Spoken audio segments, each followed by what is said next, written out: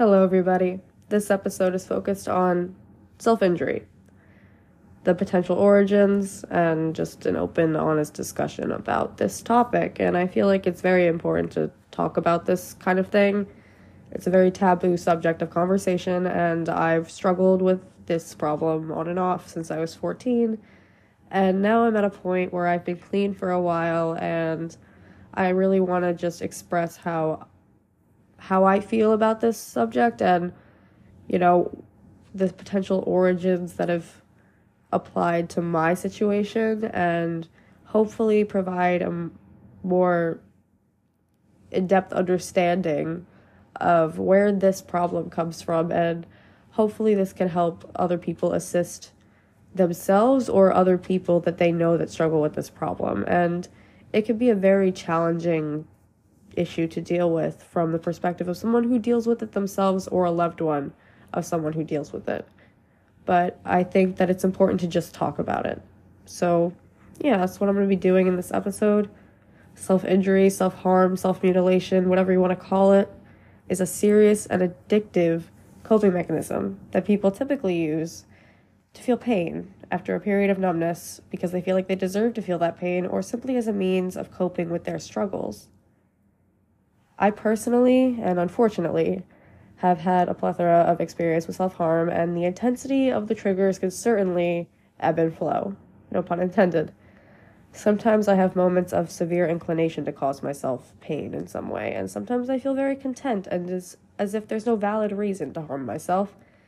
And sometimes I'm very on edge, and I'm on the edge of the cliff, and all I need is the most minuscule phrase or occurrence to push me into a mental hell, encompassed with uncertainty. But why do people choose to harm themselves, and why do people choose to cause themselves physical pain? The number of people who simply cannot comprehend the predilection to self-harm is astounding and ultimately dangerous. A fundamental understanding of the factors that contribute to the precipitation of these episodes is essential in being able to genuinely assist someone who struggles. Without any ounce of comprehension of this malady, it is nearly impossible to truly help someone who possesses it. There is simply no one answer to the broad question of why, though. However, I will be trying to spend time here to educate anyone and everyone about the origins, contributions, signs, symptoms, and effects of this mentality. Cutting, burning, restricting anything to the point of detriment or a mental consumption of that restriction, binging, purging, and scratching are all examples of forms of self-injury. Much of the time, loved ones of people who struggle with self-harm are afraid to speak up about their concerns with the person directly or with professionals out of fear of betrayal or potential responses from the person.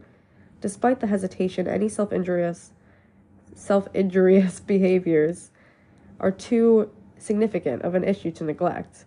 Yes, the person who engages in these behaviors will most likely have an adverse reaction to receiving help. But why? Well, in simple terms, it's an addiction. An overwhelmingly large quantity of individuals who suffer from almost any form of addiction are acutely hesitant to abolish or sometimes even merely fade out their addiction. A person who's addicted to either substances or behaviors usually becomes comfortably familiar with their addiction, and self-harm is an addiction. The sensation of feeling that physical pain becomes an insatiable perception.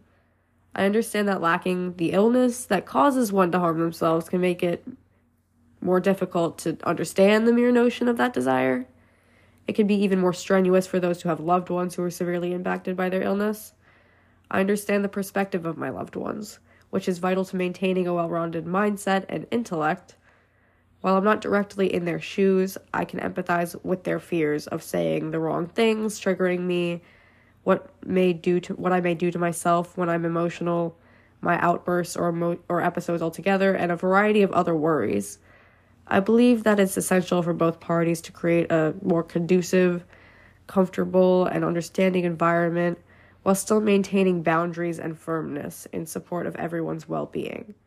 And having an in-depth and productive conversation about communication, triggers, treatment, boundaries, balance, and the specific relationship and its needs can only be advantageous. Whether you're reading this as a person who struggles with this addiction, or a loved one or acquaintance of someone who battles this, or someone who hasn't really been personally affected by this disease whatsoever, gradually gaining a fresh perspective on this concept can be exponentially beneficial. Knowledge is power. That is general and truly wise.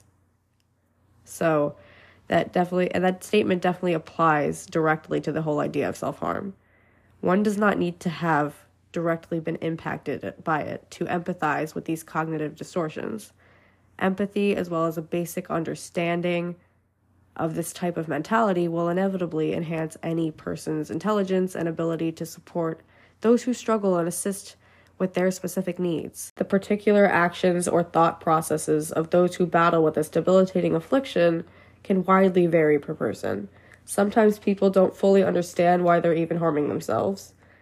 Sometimes people initiate this issue at a young age for a reason that they cannot recall at the time, and the addictive habit continues throughout their life. The most common contributions that may lead to one to injure themselves are generally overwhelming, numbing, painful, depressing, and/or abusive factors within their life. Specifically, the difficulties can come from financial struggles, abusive relationships, or trauma itself, or flashbacks from trauma, the death of a loved one, issues with gender identity or sexuality, increased stress, religious pressures, pressures at school or work, pressures from a family, a physical illness of themselves or a loved one, a loss of a job, the abandonment of a friend or a breakup, or generally having a range of mental health disorders that frequently clash with one another. I know that definitely applies to me. I have a plethora of mental health disorders, and they all often collide, and sometimes I just feel very overwhelmed, and that can happen to a lot of people. And I think it's very important for people to understand that people who have this struggle do not have malicious intentions, usually. I can't speak for everyone, but I don't. I can say that. I don't want to hurt other people. Like I've said this in a couple of my other episodes, and especially in my borderline episode, people with borderline do not want to hurt other people. Usually they want to hurt themselves. And I have borderline, and self-injury is a huge thing that comes with borderline often. And I know that for me, whenever I'm hurting myself, it's not necessarily for, quote, attention per se. It's more as a cry for help more than attention. I think there's a distinction there.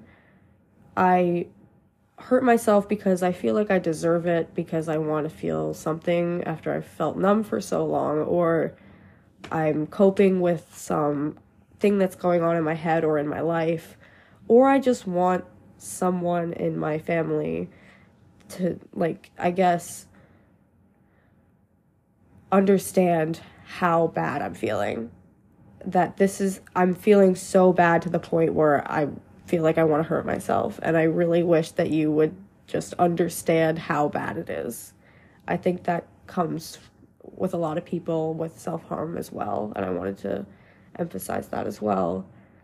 But all in all, self-harm is a taboo topic of conversation for many people, and the sensitive nature of this important discussion needs to really be abandoned entirely. I know that topics like this are just uncomfortable for people to talk about because they don't understand it, or it's out of their realm of comfort, I guess. It's not safe. It's something that needs to be explored further, and that scares a lot of people, and I don't necessarily understand that. I just feel like it's, as a part of evolving society, we need to be able to evolve in our mentalities and openness when it comes to stuff like this. Yeah, so it's honestly crucial, it's beyond crucial, honestly, to be open and honest and discuss your particular barriers or stressors with those that you really trust. Regardless of your particular perspective on this matter, whether you've been remotely engrossed in this battle or not, educating yourself about it will only benefit you.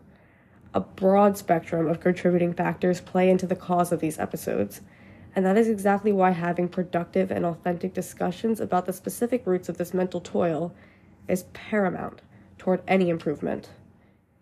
And with that, I'm going to conclude this episode. I'm Zoe from Ebbs and Flows with Zoe Frenchman, and I will see you guys in my next episode.